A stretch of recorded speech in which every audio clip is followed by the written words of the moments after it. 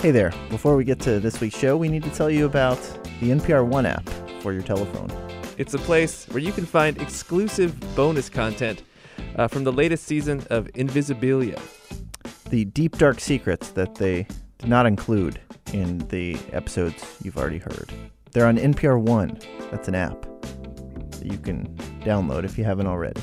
Find the brand new season of Invisibilia, plus stories from your local station, and who knows what else on the NPR One app. It's on your app store now. Hey, we're on our way out of town, but we still want to give you something to listen to so that you're not surrounded once again by crushing silence. So instead of being alone, here are some old bits, old good bits from previous shows. So, Carrie, I know you wrote in and you said we should let you know when things are, a little gross. We should give you a warning. That makes sense because sometimes we do. Maybe we go a little too far.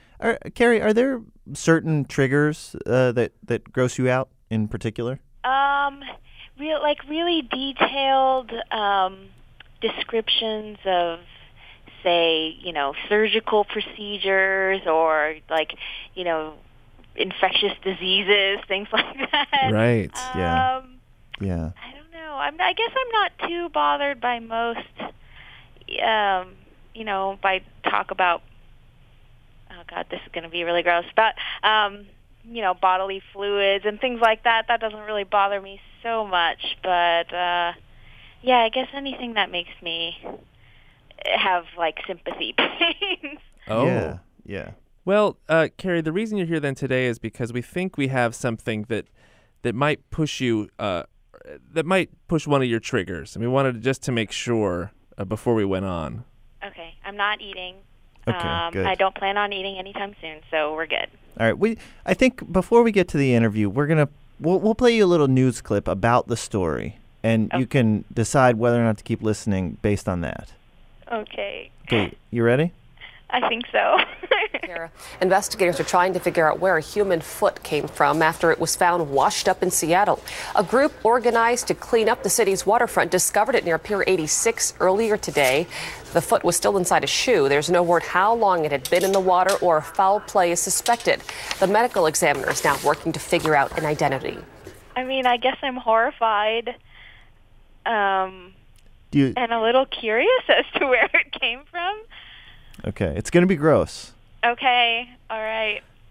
Okay, so here we go. So that foot that we heard about washed up on the shore in Seattle, and it's at least the 15th foot that's washed up in the Pacific Northwest in the last several years. Yeah, there was a rash of them, sort of eight or nine in a row, and then they stopped, and then this new one. Curtis Ebesmeyer is an oceanographer and beachcomber, and he's been brought in to figure out where these feet are coming from. So, Curtis, why is it just feet that people keep finding? Well, it's very simple. The human body comes apart at the joints, and the feet are the only ones that wear protective floating coverings, that is, sneakers or footwear. So when a body comes apart, and the body comes apart at the ankle bone, what you have is basically a foot in a floatable sneaker. And the foot, of course, will bloat like any body in the water will, bloat up a little bit, and that wedges the foot right in the sneaker, and off it goes. And a foot in a sneaker can probably float for 10 years. So basically, we're seeing feet and nothing else because the foot is essentially wearing a life jacket. Correct. Exact. Well put. Wait, so it's not that there's some serial killer out there chopping up people, and then just the foot washes up? No, I've had a lot of media types ask me that. It's very simple. It's your feet wear life protectors, and as simple as that. So it happens around the world, and it's probably been happening a lot since the 1970s when Air Jordans and so forth became popular. Wow. So the rest of the body then is probably what, eaten and down deep below the sea then? Yeah, but there are exceptions. For example, if somebody jumps overboard and they have their survival suit on, that's a nice flotation device. And I've had a body that was skeletonized and drifted for 2 years. Went from Alaska down to Hawaii. What do you mean skeletonized? That means eaten down to the bone. Oh. Like my wife and I just went down to California on the train, and we had wonderful lamb, and we ate the meat right down to the bone. So I suppose if I tossed it out the train, somebody would say, "Oh, the animal was skeletonized." That was your review of the restaurant? We skeletonized that lamb. Well, that's my own personal take on it. I work with a lot of medical examiners on human remains that wash up, on drifting heads and feet, and all kinds of things that wash up. Well, what would it take? Like, what creature can get in there to skeletonize a human body like that? What's eating a human down to the bones? Oh, crabs. Crabs I'm sure they love human flesh, and they'll eat right down to the bone, but they can't eat through the sneaker.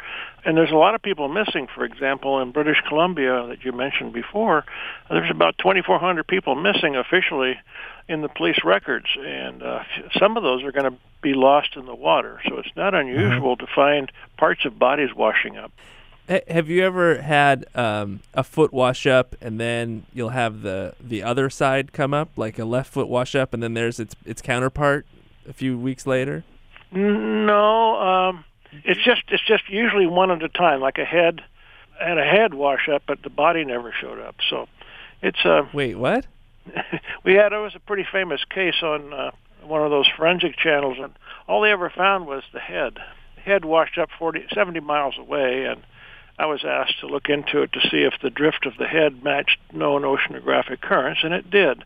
So you have a head here, and down in Florida there were a couple of guys fishing offshore, and they hooked a head with their gear, and they didn't want to go in because they didn't want to spoil their day of fishing, so they put the head in a 5-gallon bucket and kept on fishing. Oh my gosh. Did the hook catch the guy's lip? Like, did it seem like he was trying to get on the? I think the hook went in the eye socket. I think this maybe at this point we should probably check in with Carrie again. So, Carrie, how you holding up? Oh, I could not do that job. He's a brave man. A man with a strong stomach. Yeah. It's still kind of gross, you think? Yeah. What? I mean, it's just really macabre, I guess. But yeah, gross. I wouldn't want to see that. It's one thing to hear about it. That's bad enough. But if I had, I don't know. I don't think I can handle that. Well, there's still more to come. All right. Oh God. Are you feeling more curious at this point, or more grossed out? I don't know. It's kind of a close finish there. I guess I'm still curious.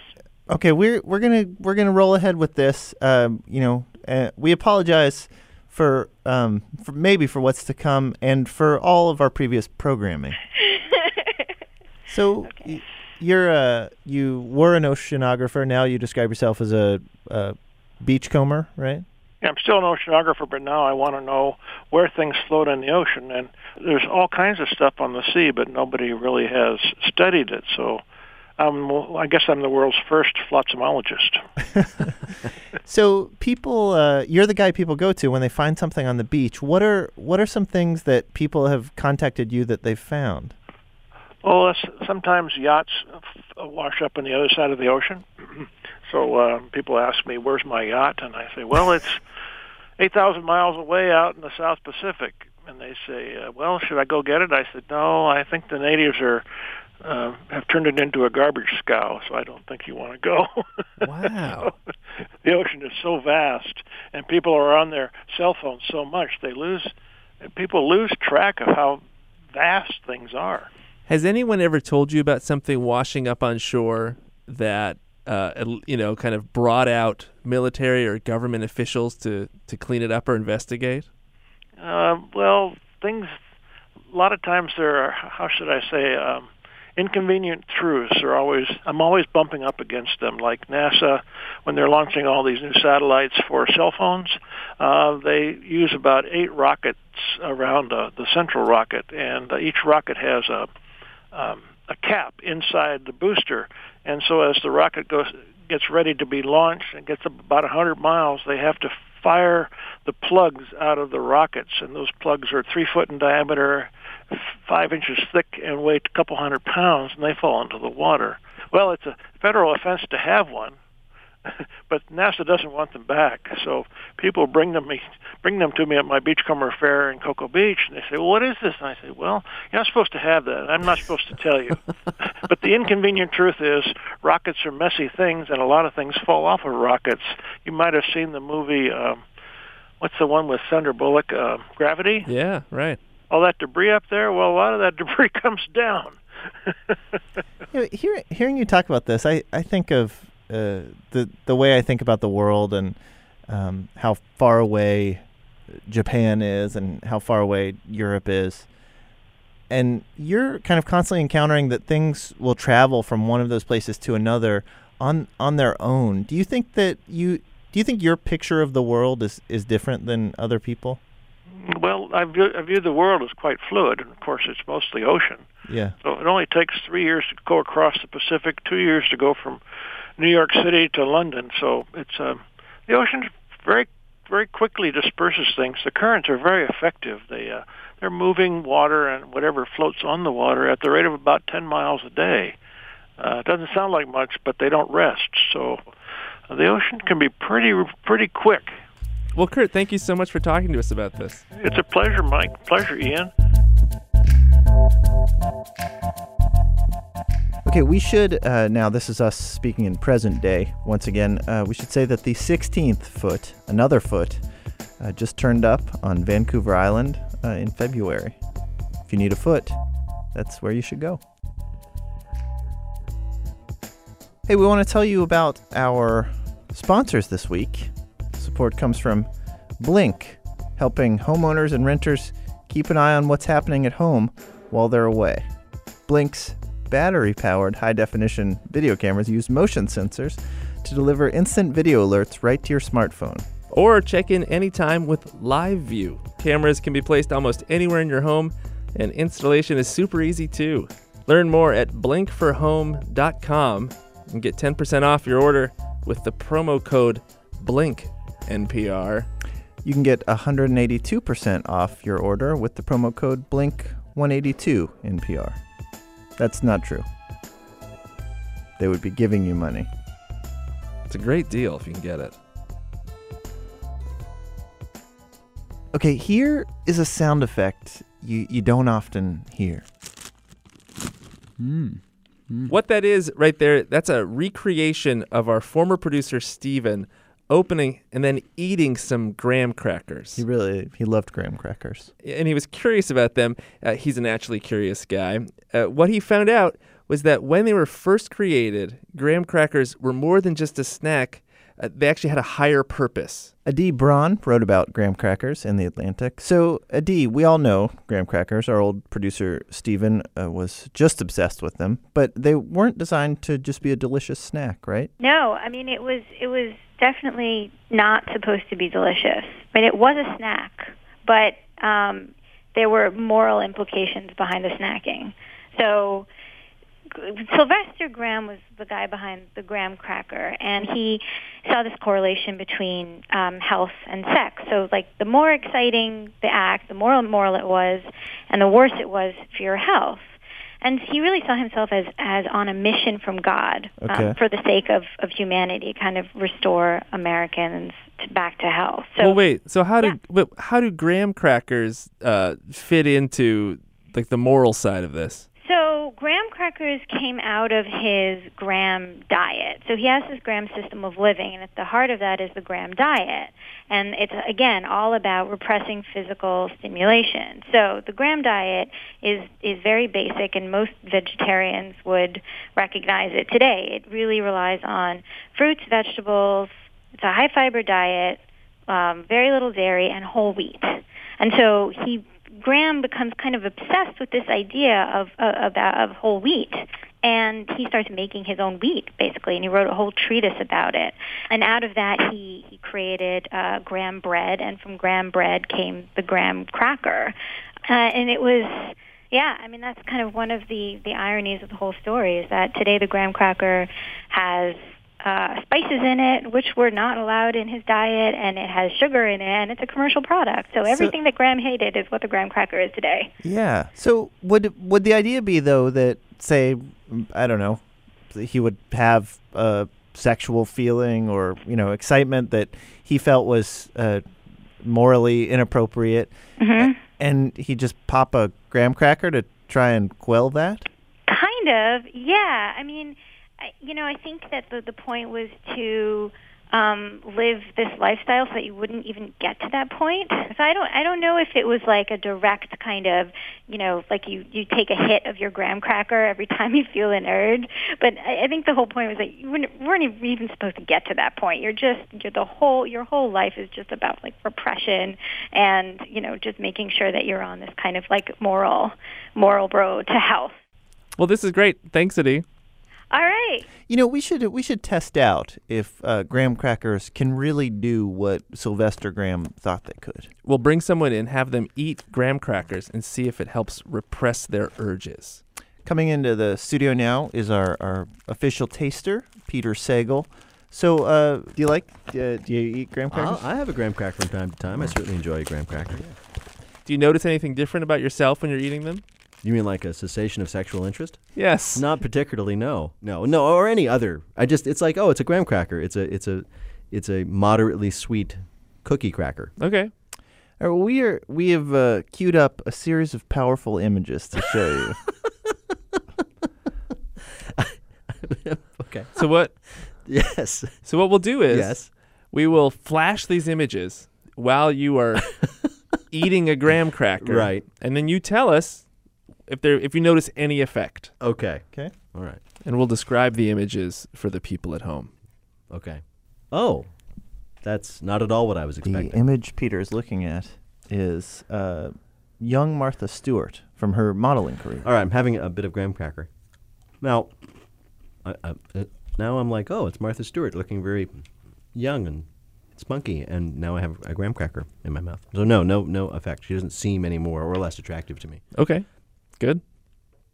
We'll go to the next slide here. Oh, my heart just raced a little bit. The image Peter is seeing is the Boston Red Sox winning the World Series. Yeah. Take a bite of that cracker for me. I'm very excited now. I'm going to stop you mid-chew. What do you feel? Still feel pretty good about that. It hasn't diminished my excitement.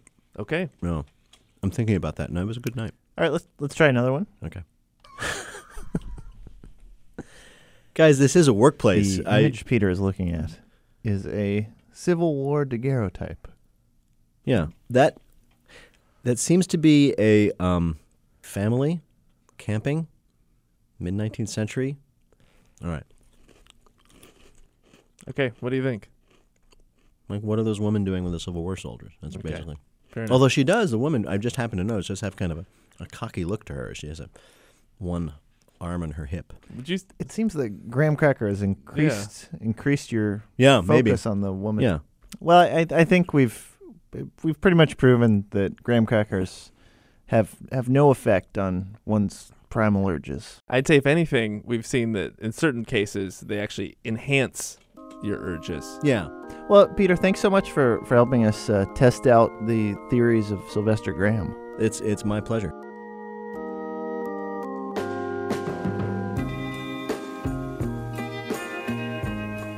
We heard from Nathan. Nathan says he listens to How to Do Everything while sorting his Lego collection, and that he's down to his last 200 quarts of unsorted Legos. But before we play 15 seconds of music for Nathan, I need to know more. Can we get him on the line? Hello, Nathan. Hi there. How are you doing? Good. How are you?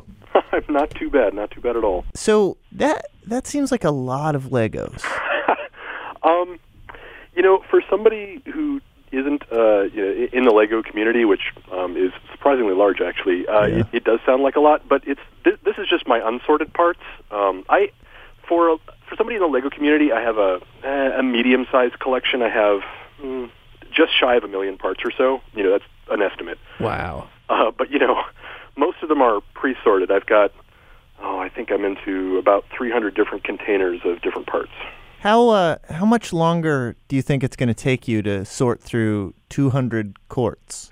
Well, so these last 4 bins are ones that have been sitting around since, and accumulating for about 2 years. I am nearly done with one of the 4, and I've been working on that for about 2 weeks. Wow. I expect I'll be done September-ish. Okay. All right. Well, there's a summer, huh? Yeah, exactly. How many, Nathan, how many Legos do you think you have hidden away in the cracks and cushions in your couch? Oh, God. So my collection, probably not as many. Maybe, probably in the hundreds or so, but, low hundreds. But the kids' collection is downstairs where the couch is, and their collection, I'm constantly, every time you sweep the floor, you pick up a handful of Legos. So. That's right. I just did some quick calculations here. You could also say that you have 38,400 teaspoons of Legos. And some of these won't fit very well into teaspoons, let me tell you. Yeah. So what are you... let's say this. If you could use all of these unsorted Legos to build one thing, what might you build? Actually, that one is pretty easy. I've got me and my partner Jennifer, we have an ongoing project that we're constantly building new additions to. It's something that's in a standard called Micropolis. All right. Basically, it's a cityscape that's built out of little quarter block, like city blocks, a quarter of a city block modules. Uh-huh. And so we're constantly adding to that, and that's one of the reasons why I've got the collection in the first place. And we've got about 200,000 parts sunk into an existing model of that. Wow. And it's just over time, all the rest of these parts are going to probably go into that project. That sounds awesome. It's fun. It's good to have a hobby. So you have Legos in the way that some people have cats or dogs. We also have dogs, which is the scary part. But yeah, it's a lot like that. All right, Nathan, these next 15 seconds are for you. We built this city. This song, it's not the first time we've played it on our show. It was actually a finalist in the World's Worst Song competition we held a few years ago. In this case, though, it's actually a great soundtrack to Nathan's job of building a city. Not with rock and roll, but with Legos. Yeah, the song would be pretty literal if it was we built this city on Legos. Yeah, but then again, Nathan isn't sorting a million rock and rolls. Well, that does it for this week's show. What'd you learn, Ian? I learned that the Air Jordan has had a bigger impact than just improving the game of basketball. Not only did it help you dunk more, it also helped your feet survive after you'd been eaten. Yeah, you don't see that in the commercials. Yeah, it's just a lot of cool dunks. They never mention how it protects your dead feet. I learned that graham crackers were originally intended to quell one's urges. Right, they're like the cold shower of snacks. I mean, you think about s'mores. Mm-hmm. The s'more is really not the intended... It's almost counter the intended purpose to just demand some more. Well, not only that, but it's gluttony. I think Sylvester Graham wanted Celesses. How to Do Everything is produced by Nadia Wilson with technical direction from Lorna White. Special thanks this week to Robert Newhouse. Our intern this week is our old intern, a classic intern, Seth Kelly. It's like the light from a distant star. You can see it, but it may have already been gone. Yeah, Seth Kelly is actually 1 million years old. Get us your questions at howto@npr.org. You can visit our website at howtodoeverything.org. I'm Ian. And I'm Mike. Thanks.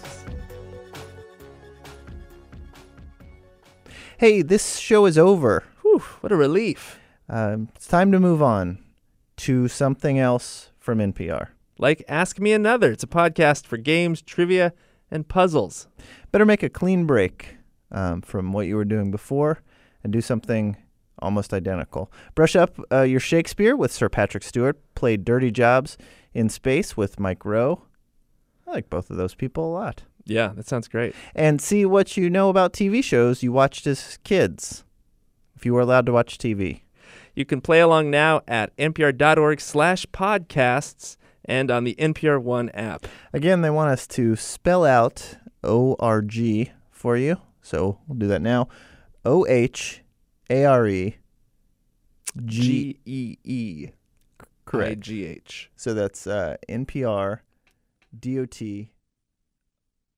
OR OH. OH ARD.